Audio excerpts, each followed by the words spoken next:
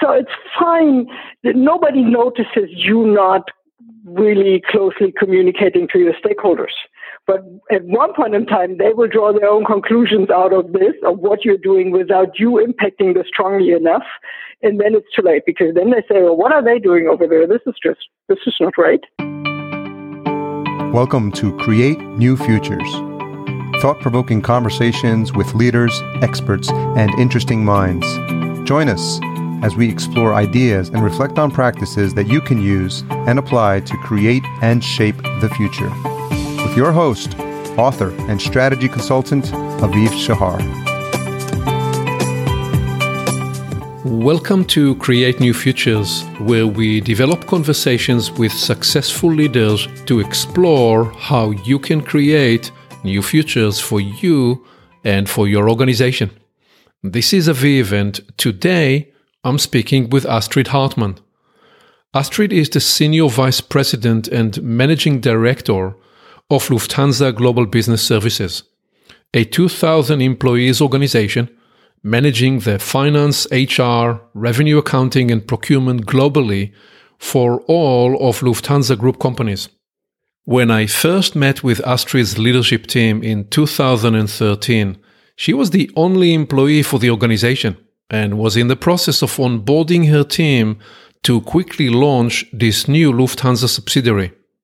Astrid grew revenue by 100% to 200 million euro, delivered more than 100 million euro in savings to Lufthansa, infused performance and improvement culture, and dramatically improved customer satisfaction.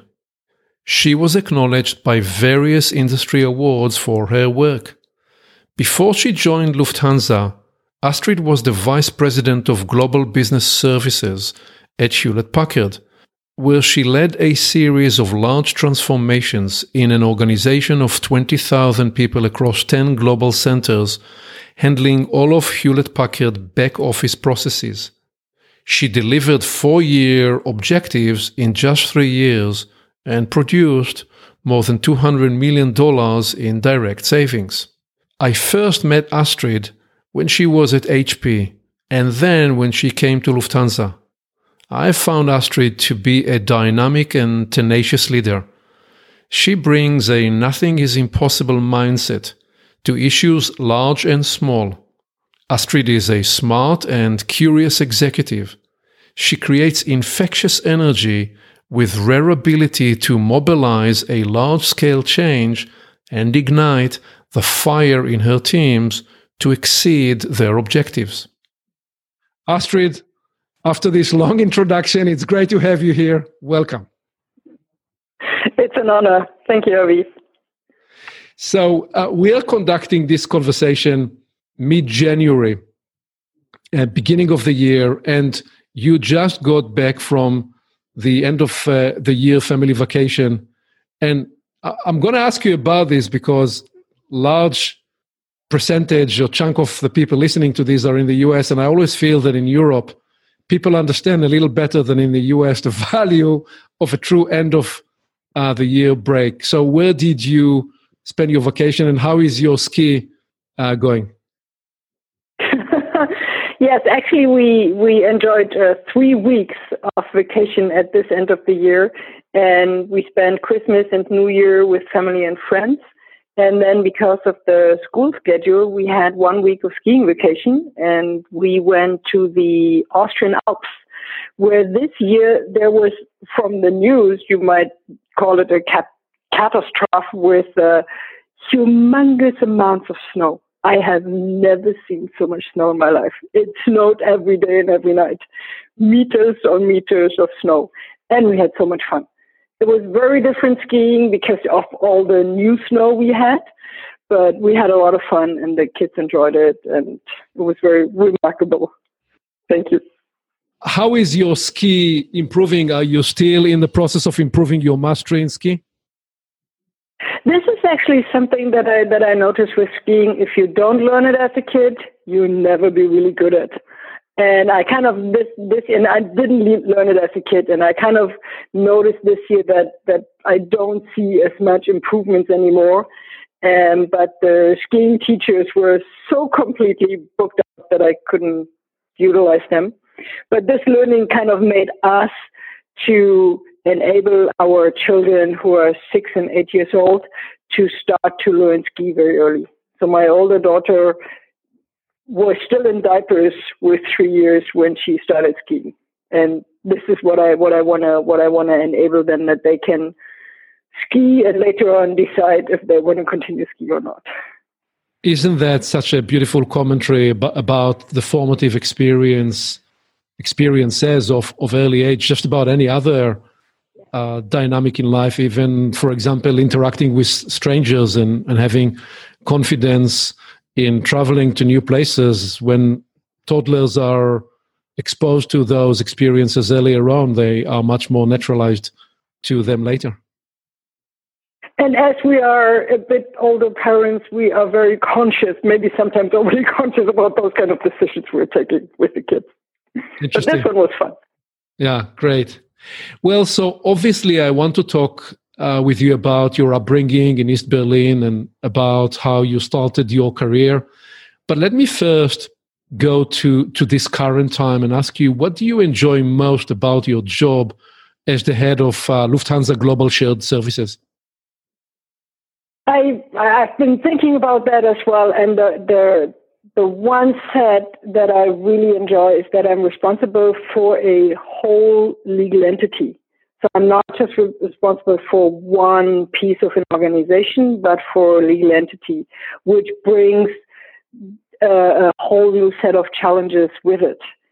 And with that responsibility, I have so much opportunity to create, shape, and impact the organization and our results and how we're working with our internal customers. So this really feels great. I have a lot of responsibilities, but I also have a lot of room to decide. We can try out new things, we can experiment, and that feels that I really enjoy. And I also now enjoy that I see in the organization how I have left my mark. So I see people mentioning certain things, utilizing certain methodologies or their understanding of how we want to move forward, that I can tell, that comes from me. So that I enjoy as well. Very nice. And ultimately, you are answerable to the board of directors. They have visibility to the results that you are delivering, correct? Of course. I report into the group CFO, and we have and as well into the group HR board member, and they have more insights into my work. But by the nature of the beast, them being in the board, they do not have much time to daily micromanage what we're doing. They're interested in the results, and they're interested in are we making progress. So that's sure. The cool thing about the setup at Lufthansa. So you came into this role that really did not exist before, and an organization that you needed to build from the ground up, all simply based on a business case that promised great outcomes. What was the nature of the challenge when you looked at it at the beginning, and how did you approach such a big opportunity and challenge? Well, first of all, I love starting new things. I'm a startup kind of person. I love the energy that comes with it. You see, I need to do all this, and wherever you start, you're making very quick and measurable progress. I just love that. So for me, it wasn't really, I didn't think of it as a challenge. If you step back, building global business services, shared services, is always controversial for the parties that are affected. So I stepped into a situation where my boss, the CFO, said, convince the employees, convince the internal management team of what we're doing is the right thing.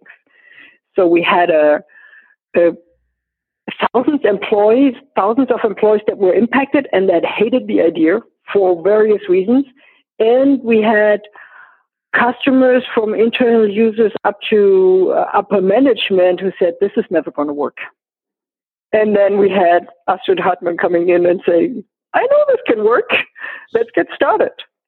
So that was kind of the setting when I came in here. And my sense was the sooner we can create, the sooner we can get started creating the organization, moving the work, doing the work, we can actually prove that it works.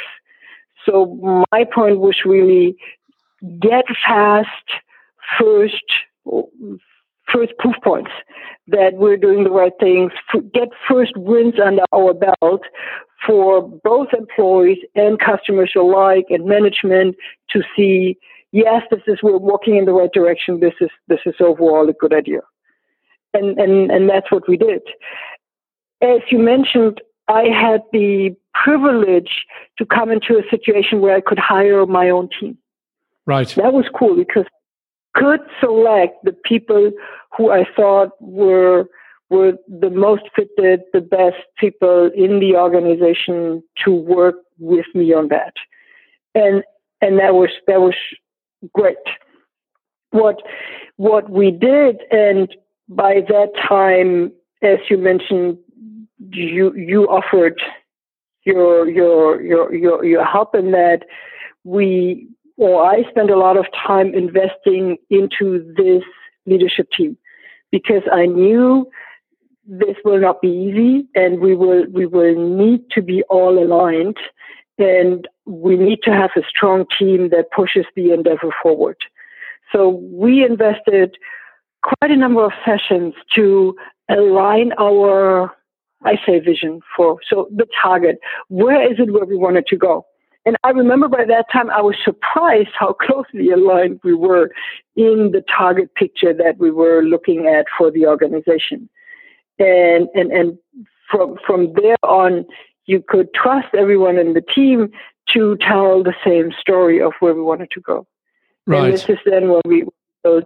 So what are the wins we need to get? What are the first steps that are making the biggest impact? What are the things we can impact ourselves to get going on this? Yes. So to capture two of those guiding principles, momentum, velocity for you was not a tactic. It was a strategy. Getting quick wins, getting the first results is a core strategy when you set up something like this.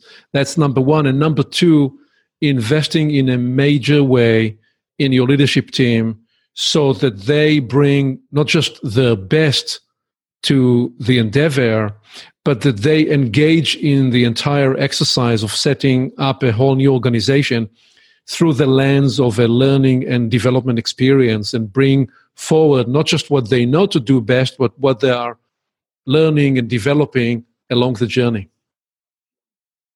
Agreed. And we could cover much more bases with the leadership team that was aligned. So we divided and conquered. I didn't need to join each one of my leaders when they talk to a executive stakeholder or when they talk to their employees. So we, out of a sudden, we were a lot more to kind of bring the endeavor forward fast. So what then are some of the additional learnings that appeared for you on the journey? For example, I remember often discussing with you the areas where you said this can wait for later, and other areas where you said, no, this is something we need to do right now. And people wanted from you sometime definition, and you deliberately decided, no, I can afford to leave this space a little ambiguous and let the ambiguity rule for a while, because ambiguity brings up in people innovation and creativity. But share with me some of the key learnings for you from that journey. I remember exactly that, and I still think this one was right to say We cannot afford to very detailed do RACI models and to explain people what they need to do, where what we really needed was people managing the white space, the space that is not written down. And this is why I didn't want to spend the time to really detail that. Now, where we are more stable, there is a time for doing that. When I look back, the one thing where I exactly like Judith said, well, this can wait for later and I don't need to deal with this now, or not to that extent, where I say today I should have, is more change management and communication to the larger body of employees and customers. I, by that time, said we don't need two people, maybe one is enough, and we don't need consultants. The whole thing manages itself. I didn't think it was very important because we were moving so fast forward and we were creating facts, we were showing quick wins, etc.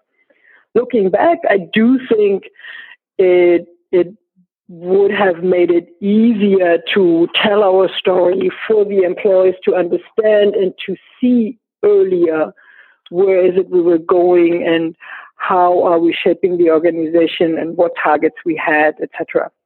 So that's something that I would do differently would I have to build up such a large organization again.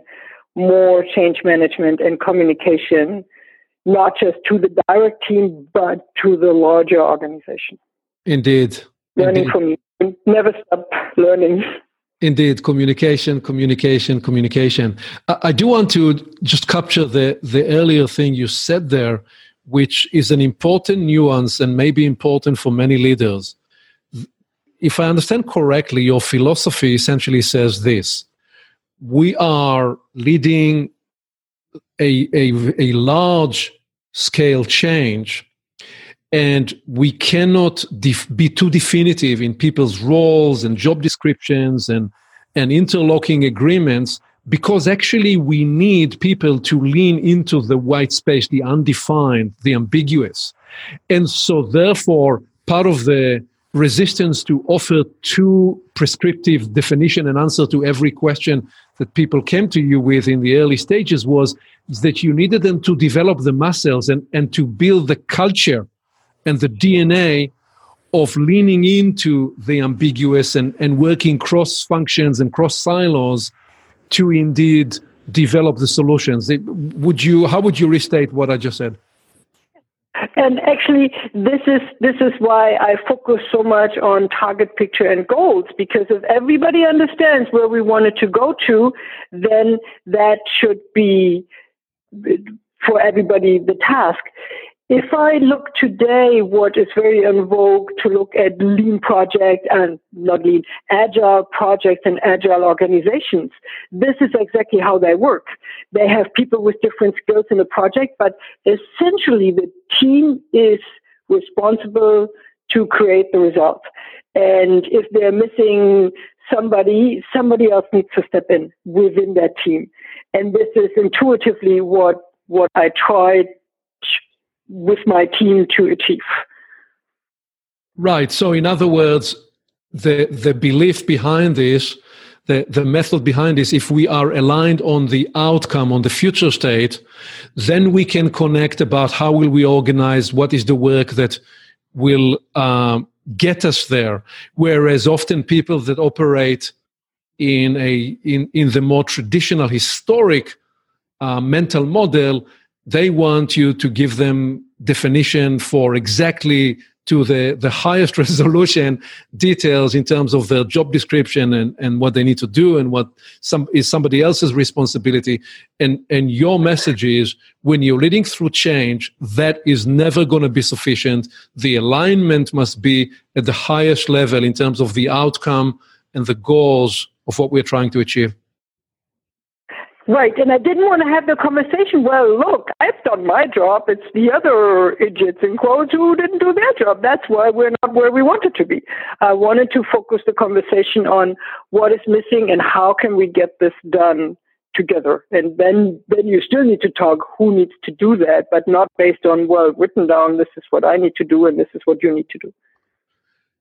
What else would you add to the philosophy that you bring then to the table about leading large complex change? Number one, we talked about already momentum, get quick wins first. And number two, you framed now, align on the future state and the outcomes and the goals. Is there a third or a fourth component you will add to this in terms of how do you approach a large scale change effort? Basically those are the things you start with, and then you more tactically react to how things are going. The one thing that I now also learned the hard way is stakeholder management. Right. And this is also, if I talk change management, is something that in the heat of the moment, you're doing a lot of things, you're removing resistance, you're creating stuff, you're moving things forward. It's easier to forget to do, and I call it marketing for better sense of the word, to go out there and tell your story. And I just recently had again an experience like that where I call it now stakeholder management. And information is like brushing teeth. If you don't do it, you do not see immediately the effect. The effect comes delayed. For not brushing your teeth, you get cavities. But when you do see the effect, it is too late. So it's fine that nobody notices you not really closely communicating to your stakeholders. But at one point in time, they will draw their own conclusions out of this, of what you're doing without you impacting this strongly enough. And then it's too late, because then they say, well, what are they doing over there? This is not right. So this is probably the third component, to really message what you're doing and be in that conversation, not just with your own organization, but with the organizations you're doing this for. Right. And I actually think that if there is a fourth pillar, it's the first one you mentioned, which is if you are in a position to choose your own people and to architect your own team in the best possible way to bring the best talent, then that's probably another important foundational element for success. This is where with talent, we had long conversations with the team, because also my team needed to hire their team. There were a few organizations there, but essentially they also needed to do that. And because of the speed we were moving forward, and people were like, if I just could fill those positions quicker, I had more people doing the work, they were inclined to make compromises on the quality of the people they hired. And this was the conversation we had. Do not make compromises. Rather don't hire a position and then find a different an intermediate setup than to compromise on the kind of people, the quality of the people that you need for the job. And this is, people still quote that to me in the team. Yeah, this is the wisdom. Because it's so important to have the right people doing the job, and it's so difficult if you have people. I mean, it sucks out so much energy if you don't, right? That we were very, very conscious about that. That's the wisdom of experience speaking, because if you hire the wrong person, you're being slowed down twice, because then the process of separating from that person and hiring somebody else, all that is so much more painful. And not getting the work in the meantime, right? Yeah. Great. Okay, well, so let's trace now to the beginning of your journey. Tell me a little bit about the earlier stage of your life. What inspired you when you were growing up? Describe a little bit the scenery from your earlier years, so to give me a bit the picture. So you mentioned that in the setup. I grew up in East Berlin, so in Eastern Germany. And we were just a normal family with 2 kids, and it was a good childhood. It was really by that, when I was younger, you don't notice any hardship. I really had a good childhood to that time. One thing that stands out, I was super competitive and ambitious. It did not come from my parents. They didn't put me up to this. It just came from within. From the age of 3, my parents tell me stories on how I wanted to be the first or the best. And I remember that too. It was very, I don't know if it's genetic, and compared to the level of ambition and competitiveness I have today, I mellowed down a lot. So that is, I know. And sometimes it still strikes me. I'm like, that's not a direct influence, but I really, when I think about that, I remember that urge, that drive to be the best. Yeah. And I have no idea where this came from. Yes. My parents were very, very relaxing. They encouraged critical thinking and discussions, and they very much encouraged self-reliance in the kids. How old were you when Germany unified, and how do you remember that experience, that time? I was 17 when the wall came down, so I was old enough to understand or to somehow grasp what was going on, what was happening, and I was young enough to super duper take full advantage of this. So this is the single biggest change in my life, because without the wall coming down and the reunification, I wouldn't be here. My life would have been completely different. So this is, for me, I'm humble I'm very grateful that this happened and that I could live through that. Yeah, can you describe the night, the day, and the few days after? What's going on in your life? What are you thinking about, and what's going on around you? We had actually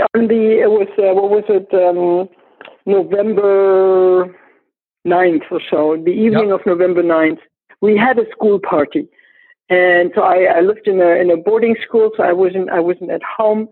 And we had a school party, and there was a rumor running through that the wall is open. And we lived basically at the border, so very close in Berlin, so we could see where West Berlin was. And there was a rumor the wall is open, and I said, yeah, right. There's no way this is going to happen. And then next morning, it became clear that yes, somehow you could go to the West. And we actually, because we were really good school kids, we went to school for the day, and in the afternoon we went to the police department because everybody needed a visa to actually leave the country and go to the West. But they would give everybody one. That was kind of the contract they had, and there was a huge line.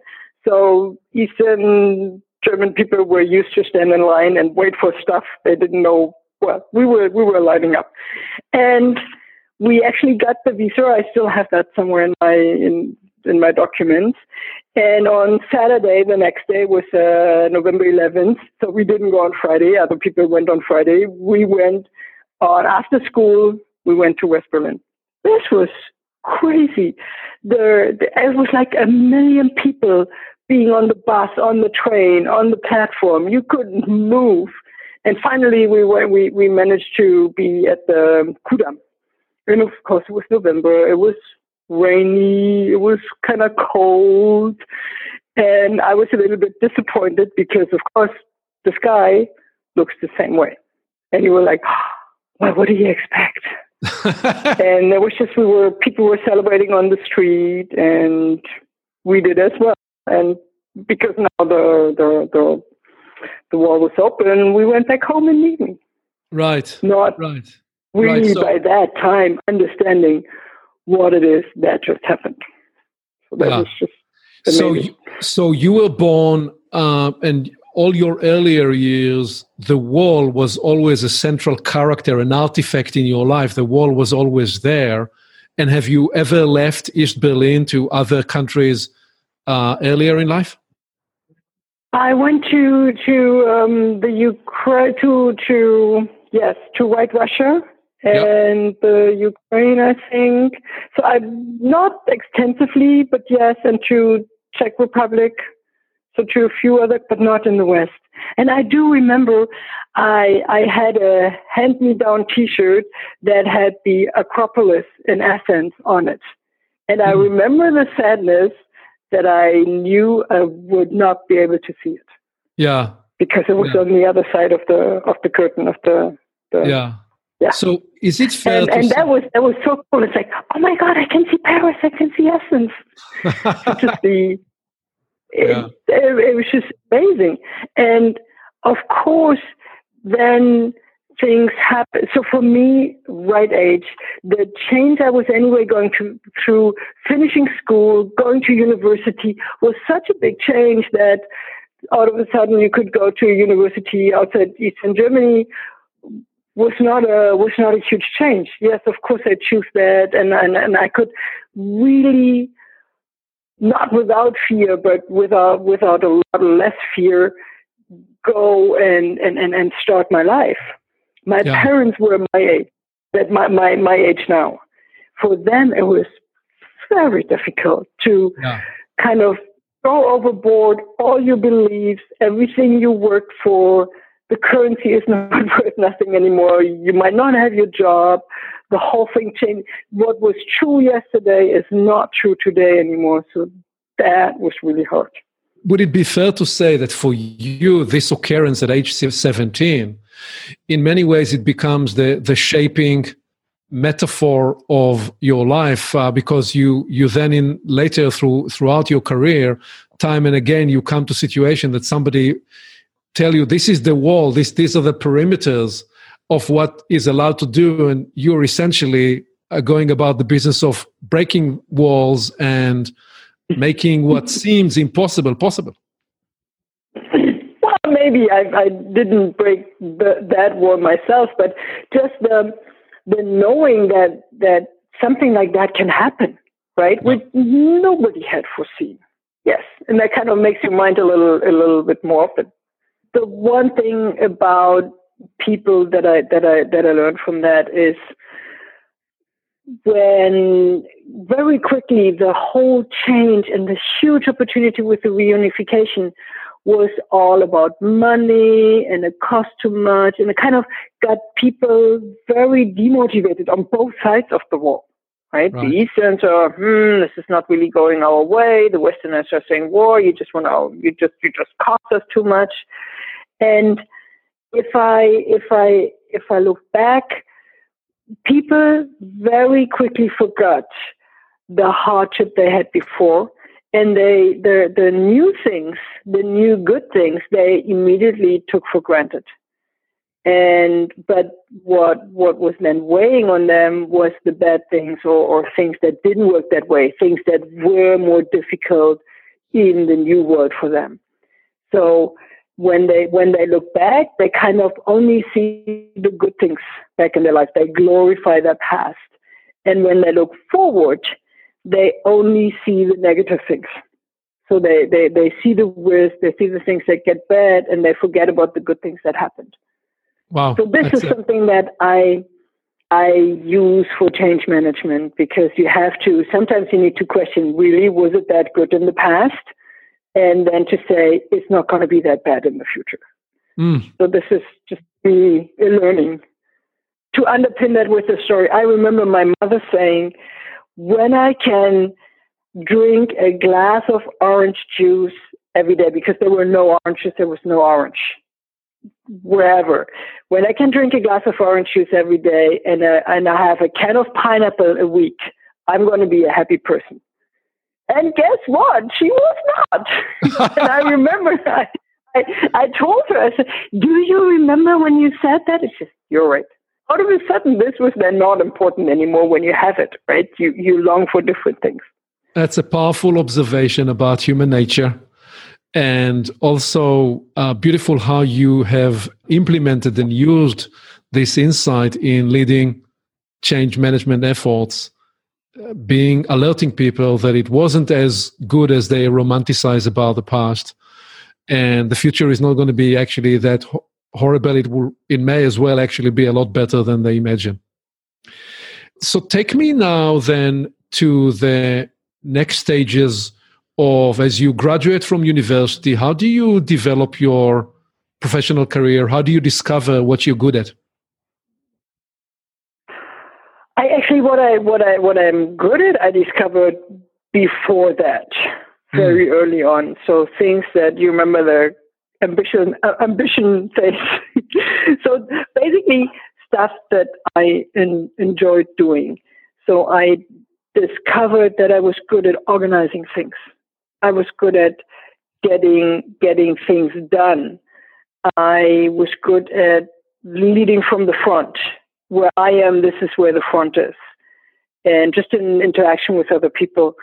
And I discovered through work at, while as to student work, that I'm a good tour guide. So I used to moonlight as a tour guide during my university time. And I could really tell the stories about the city we lived in to the tourists, and they loved it.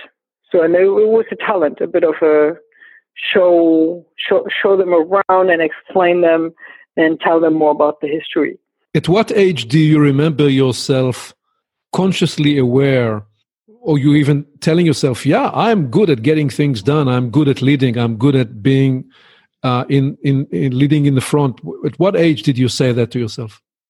When we discussed that, and when I was more conscious about this and taking decisions, was just when I was 16, 17, 18, because this is when the discussion was, what am I going to study? Right. And one of the things I considered was mathematics.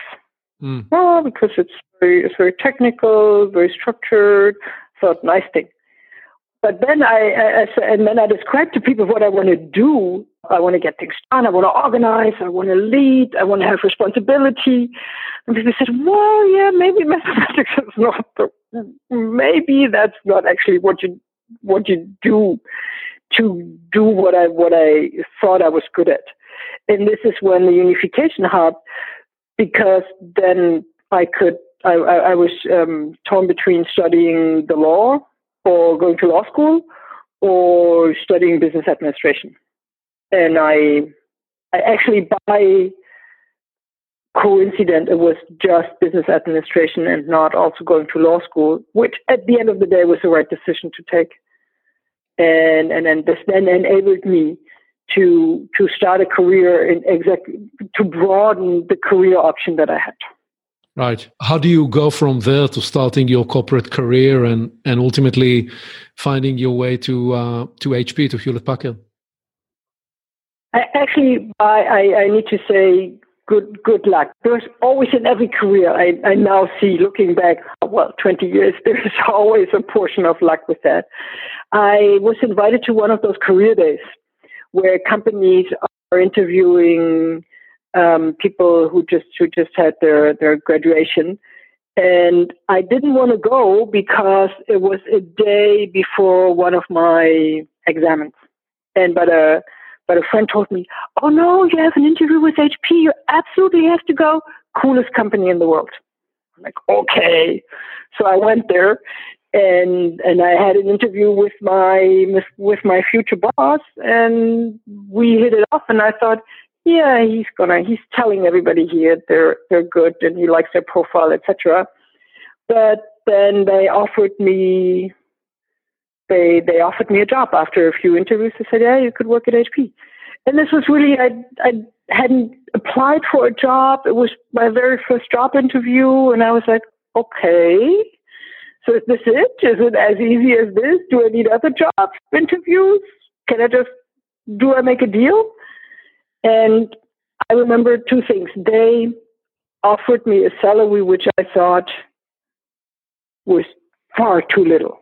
I was like, oh my God, I thought I would earn more in my first job, like probably many other people feel like. And then at the same time, after I finished my examens, one of the professors, one of the teachers at the university offered me a PhD grant. He says, "Oh, you've done so well in my class and in the examen. Don't you want to do your PhD with me and go to a different city?" And then I had already signed with HP. I had this offer, and this were 2 hard weeks for me to kind of make up my mind. What am I going to do? Corporate career. I had an offer with HP to go to Brussels, so I had an offer to go abroad. How cool is that? Or get a PhD, which almost everyone in my class at school was aiming for a PhD. So I was, should I do that? So that was I remember that time of indecisiveness and trying to find a decision for that. Right. And what happened then? I took advice from all the sides. I closed my eyes and I said, I'm going to go to Brussels. This is the more adventurous thing to do. And what is your first role, and how are you quickly evolving through your career? Take me through that story. Yeah, I somehow ended up in a shared service organization, in an accounting organization. Oh my God. And I never really studied accounting. I thought this was for the boring people. And then yet I am there in an organization, and they asked me to do process engineering and design processes, design tools, and make processes better. So that was absolutely thrilling. The first job I had is documenting the process, which kind of gives you a better understanding of what's going on and how this is going on. And so I kind of got my feet wet after my salary thinking, my disappointment with my first salary. My thinking was, I'll stay there for 2 years. I get on my resume, I've been abroad. I come back and I'll become a consultant. And then I have a good life in Germany.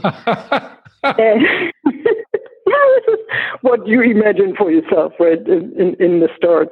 And from the moment I set foot into that organization, for the next 15 years, I did not have a moment to think of leaving the company, because I got more and more challenges within that organization. And it was such an exciting time for me to grow, become a manager, get the opportunity to do things others haven't, that I never made due on my plans to leave Brussels and become a consultant. Right. Which was a good thing. Right. And one of the big things I imagine in that time was finding people that could act as mentors and create for you opportunities. So next to the luck that I went to that, so luck is never just luck, right? There's always something that you do that. My decision to apply to the conference, my decision to go there despite their examen on the next day, my decision to take the job in Brussels and not a job in Germany. But the portion of luck that I came across, my first boss, the one who interviewed me, who absolutely believed in me, and at the same time was the coolest boss in the world and was a super successful person. So with him growing in the organization and him getting more responsibilities, I had an ever growing opportunity to do stuff in that universe. And this was absolutely luck. And now looking back, how other young talents need to shape their future, work on having a perfect resume, doing funky stuff. I didn't need to do that. I didn't need to, for the longest time, I didn't need to worry about that, because I had somebody who had complete trust in me and who promoted me, if you want, in that organization. Are you talking about Jürgen Reiner? Jürgen Reiners, he was the one actually that interviewed you in the first place? Yeah. Wow. Wow. Yeah. That was, as I said, a combination of intuition and luck. Yeah. Which enabled me to really concentrate on the work and not on portraying something you're not or switching jobs, etc. But and then don't get me wrong, it wasn't easy peasy. He really challenged people in doing their best, giving their best. It was absolutely a hard time, but at the same time, somebody who absolutely trusts you as well. It was just very rewarding. Yeah. Yeah. The first time you and I ever met was in a session with him and his team in Berlin. And we did this exercise where I asked everybody to draw a picture on a flip chart and imagine a future state and describe who you are as a leader.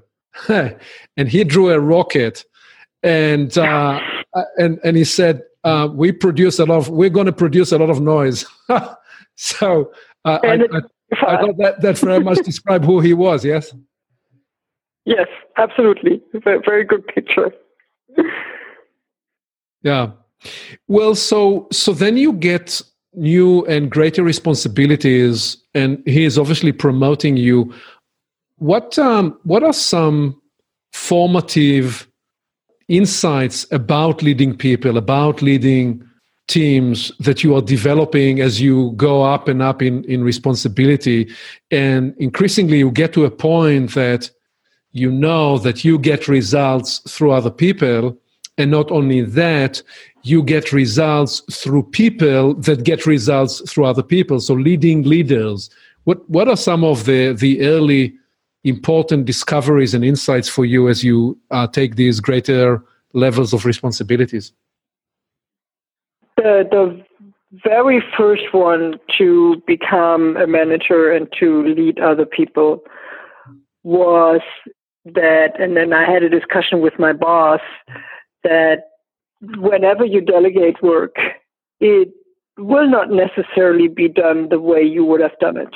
And that's okay. Because if you want it to be done the way you would have done it, you will never get anywhere. You only have your own person. You don't have a lever to kind of get your ideas executed, but you only just work on yourself. So my first biggest lesson was, when you delegate, when you have a team, you need to become tolerant to other people doing it their way and not trying to tell them how to do it, micromanage them, etc., but to look for the result, and even there to be more gracious. Right. And sometimes they will surprise you and produce something better than you even imagined.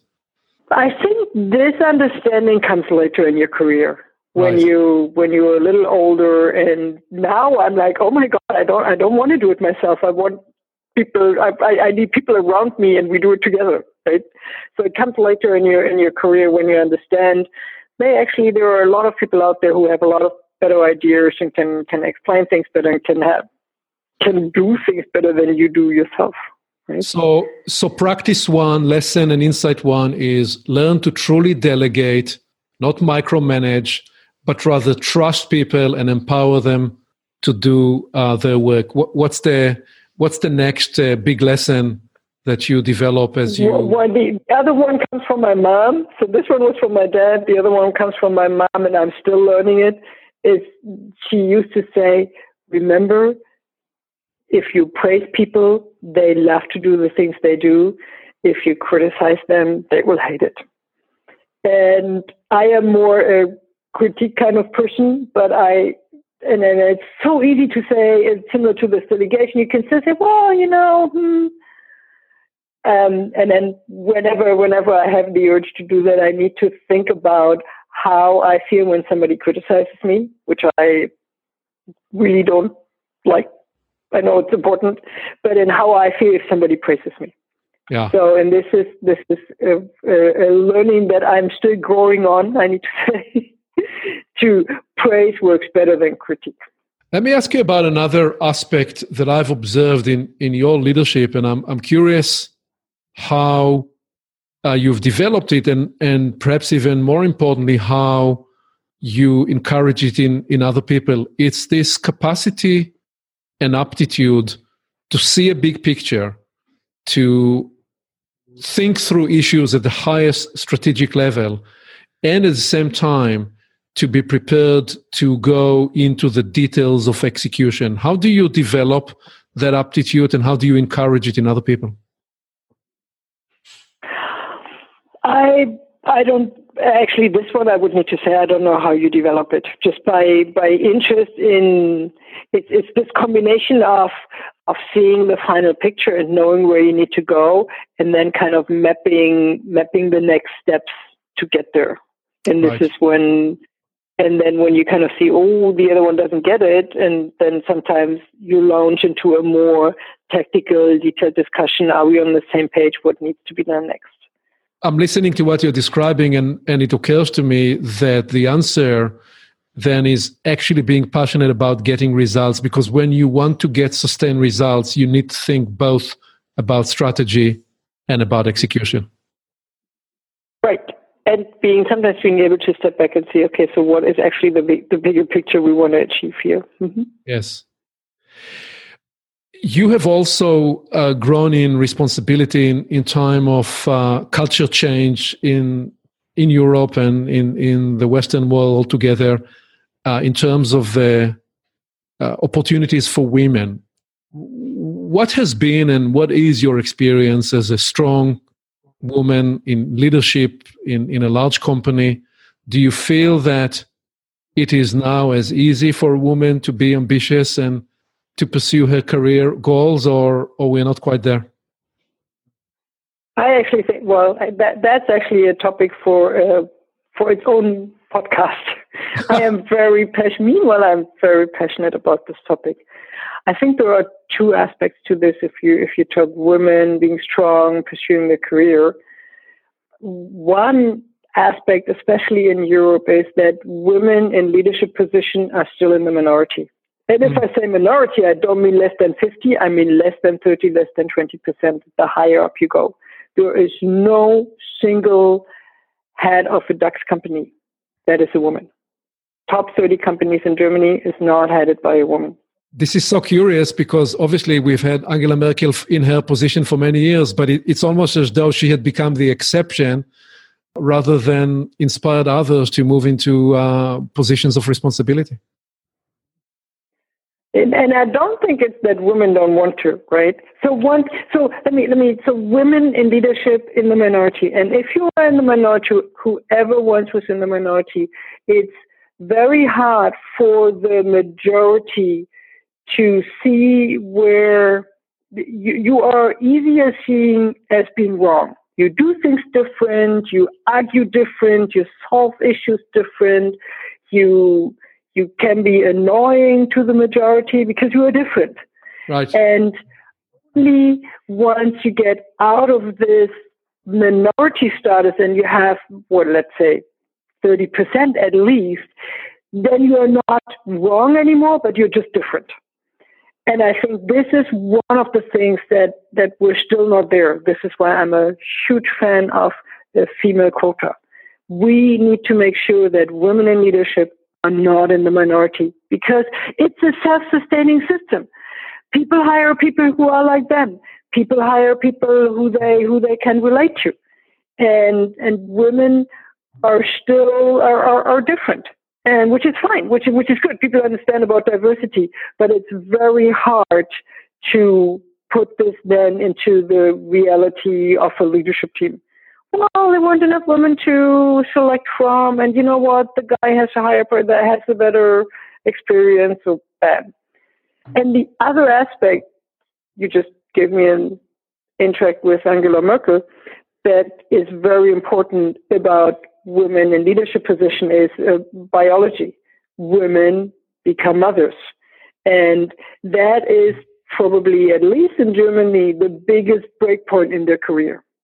Up to then, also because they're younger, they're thrive to lead, and their success is pretty good.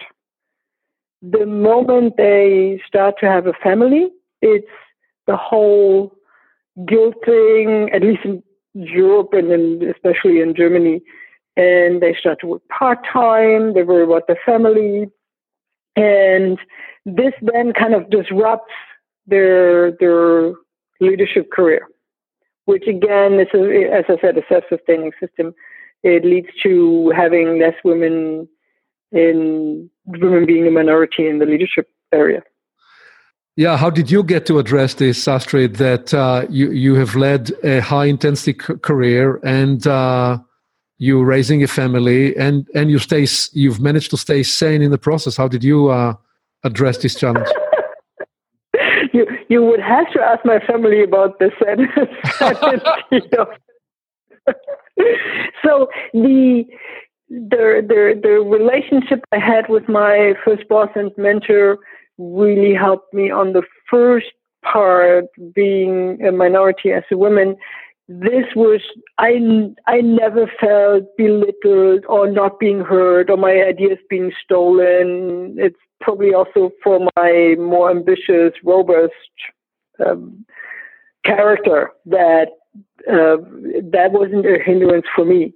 But then again, you don't only need leaders like me. So with Astrid to the front, so that wasn't an issue in the first years, and I was very successful, growing, getting more responsibility, leading teams, learning shaping as a person, and growing on that. And then I was in my mid to end 30s when I found the right spouse, and I decided to found a family. And this is actually and I got 2 kids within 2 years. And looking back, you can see it doing something to my career. Yeah. So now I looked at one or the other person who used the last 8 years differently than I did, and I was shocked. I'm like, oh my God, they're so much further than I am. And my husband goes, relax, you have a family, you have a good life, you still have a good career. So what helped me was really and I'm not recommending it necessarily for other women to do that, but I was already very advanced in my career. I was the vice president at HP, and I had more freedom to get organized and to get back into my job and to continue my career.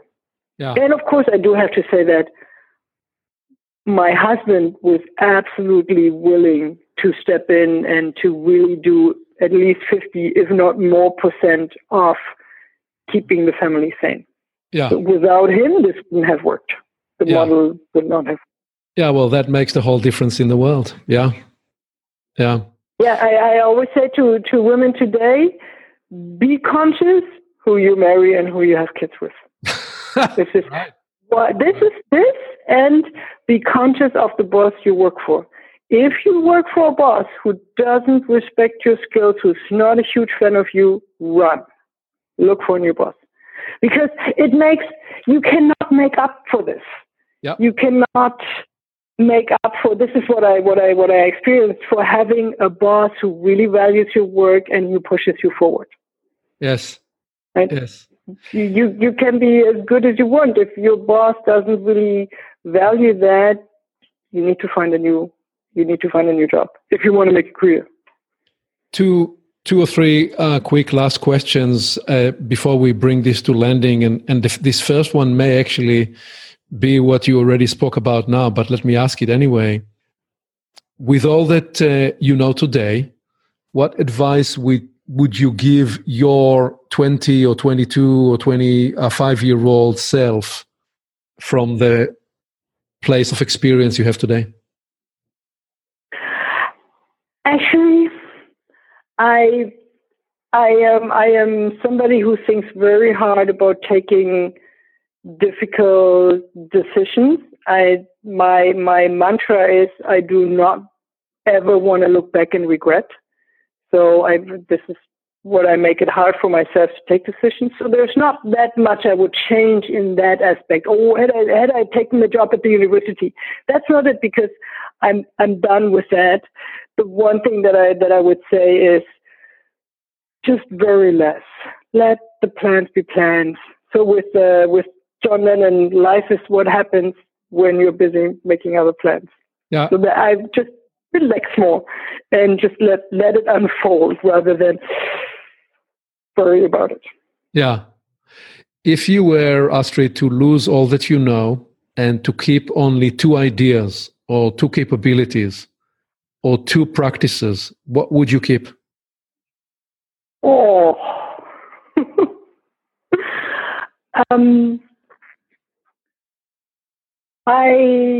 I really think it's the combination of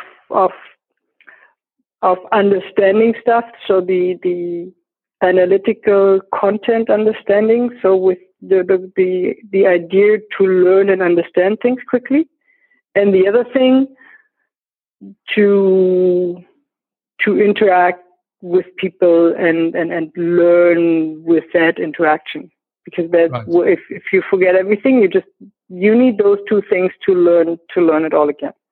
Yeah. So the smartness of understanding the content and the people interaction of having those interaction with people, because leading is all about working with people and then working your way up in both directions. Beautiful. The capacity to think for yourself and the capacity to interact and lead others. To learn with both, right? Yes. As we bring this to landing, is there any other parting wisdom you would offer to people listening to Create New Futures? It was so much fun. No, I think I had enough wisdom. I'm actually amazed that I'm now in the age to already look back at my life and share this with others. I really love doing that. I love helping women to progress and unfold their potential. That's awesome. I've interacted with you a long time. I've always enjoyed it. One of the best and most memorable elements for me of our multi-year interaction is that you always bring to the call something that is important for you. You drive the agenda, and it always makes things so rich and so exciting. So thank you for this rich exploration with you today. I need to say this likewise, Aviv. You always amaze me with your wisdom to whatever point I bring up. I have this issue. You go, yes, there are 3 things you can go about this. Or did you hear that? Absolutely amazing experience. Thank you very much. Thank you, Astrid. Here we are. We've landed this Create New Futures journey, and it's your time to take action, to create your new future. Here are a few steps you can take this week. First, as Astrid offered, her big picture strategy to leading a large-scale change is first to get the best talent around the table. Second, develop a shared vision of the future. And third, create fast results and build momentum. Momentum is not merely tactical. It is strategic because it builds its own dynamic propulsion. Where do you have an opportunity to A, surround yourself with great talent, B, create a shared picture of the future, and C, create results that will build momentous movement? Second, who are your most important stakeholders? Astrid suggested that stakeholder management is like dental hygiene, like brushing your teeth. You discover later the negative consequences of not attending to it. Who are your most important and essential stakeholders that you need to proactively engage this week? Third, the formative experience for Astrid was when the Berlin Wall came down, and it shaped her outlook. What is your most essential formative experience? How did it shape your outlook? These are useful questions to reflect on. Certain formative experiences produce opportunities and others create limitations. But as adults, we have the capacity to choose what we give credence to and what we power and enact through our leadership. Astrid's early insight in life was that where I am is where the front is. This is true for you too, in your way. Where you are is where the front is, for you, and often for unique opportunities too. Identify your opportunity to lead. Discover what's hard for most that's easy for you. That's part of what you're here to do and how you're meant to impact the world. One more thing. You can reach me directly by phone and on email to explore how we can help you and your team create your new future. See you next time.